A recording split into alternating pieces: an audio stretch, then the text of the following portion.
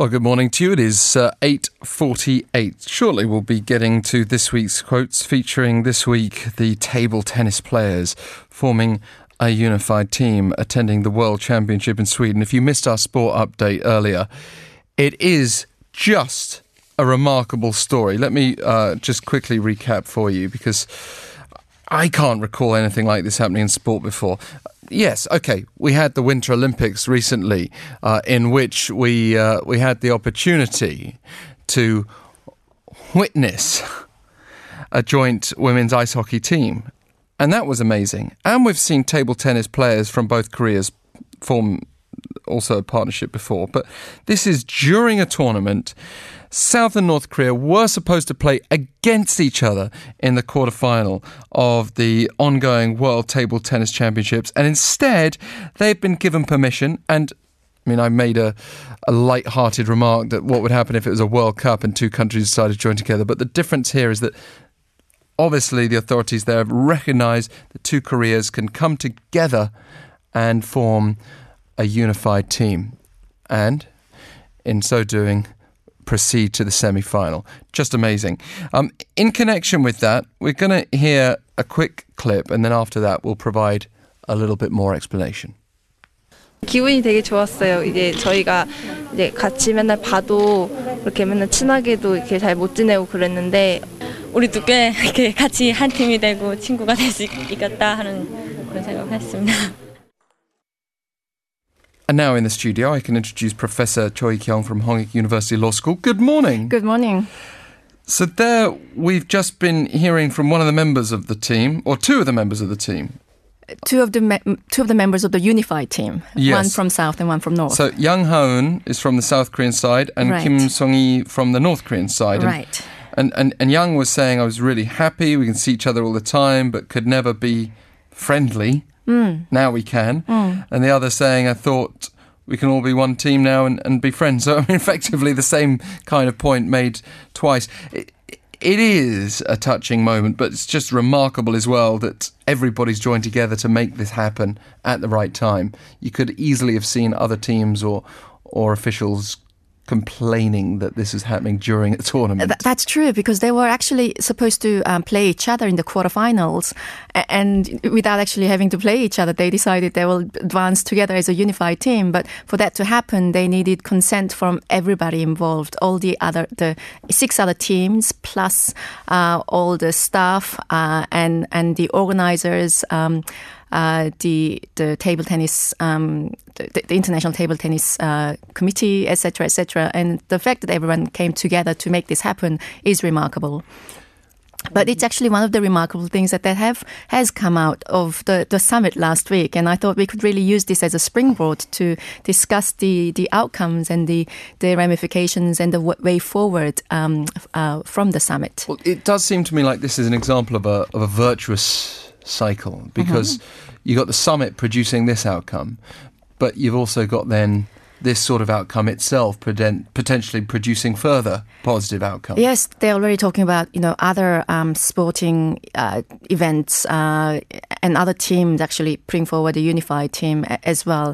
Something in Indonesia later in the year, and also events that are happening in Korea later this year. They're thinking about putting unified teams for those events. And apparently Kim Jong-un himself is very keen on having a joint basketball team. Right, because he's really keen on basketball itself. But the fact that this is actually able to happen is because the summit went really successfully. And I could sort of speak from my own personal experience how these players must have felt at all other times when they're attending these international events and they see their North Korean counterparts. I'm speaking from South Korean team's perspective.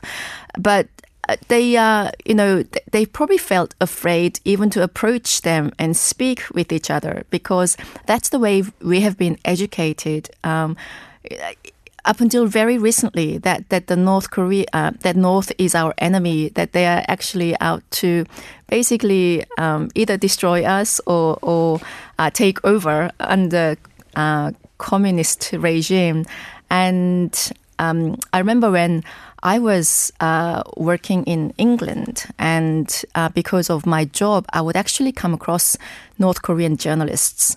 And I remember the hesitation that I felt in actually, making contact with them and having to speak with them simply because of that psychological kind of barrier that had been distilled in me from an early age because of the anti-communistic, education that we've received, and the fact that we are now changing our perspective and able to accept that yes, they are the same people as us, and to actually go forward together towards a same goal is quite remarkable. Well, it gives us a taste, what you just said there, of what it must be like for refugees from North Korea when they manage to reach South Korea. Right. And hopefully is also a reminder to try to break down any barriers of discrimination where they exist. Exactly. That is a separate issue, but still. No. In fact, I actually did want to talk about discrimination and these prejudices that we hold ourselves, whether they're conscious or unconscious. Because I myself had realized only after I had actually met with and spoken with North Koreans that I had all these unconscious prejudices against North Koreans that I didn't even realize that I had. That I thought they must be really poor. All of them must be really poor, uneducated, somehow backwards, etc. And they are not at all like that. And it's also the same with, the image and the perception that we've had of Kim Jong-un, because up until just a few months ago, Kim Jong-un was trading insults with Trump. And everybody was calling him the madman, the maniac, the little fat short man with his finger on the nuclear button, etc., etc. And now Trump is saying he's honorable, he's smart. Are we actually talking about the same man? Well, you guaranteed if and when he talks to Kim Jong-un, he's going to tweet something like, great guy. Absolutely. We are getting on so well or something. But the fact is, we should really keep a clear eye on the situation because Kim Jong-un has managed to really completely change his image and what he's projecting onto the world about himself. But we still have to remember that he is a very calculating and incredibly strategic thinker. And he's basically orchestrated this situation. The fact that he's taken on this mantle at the age of 27, and remember that he's still the same guy who actually executed his own uncle, assassinated his own half-brother.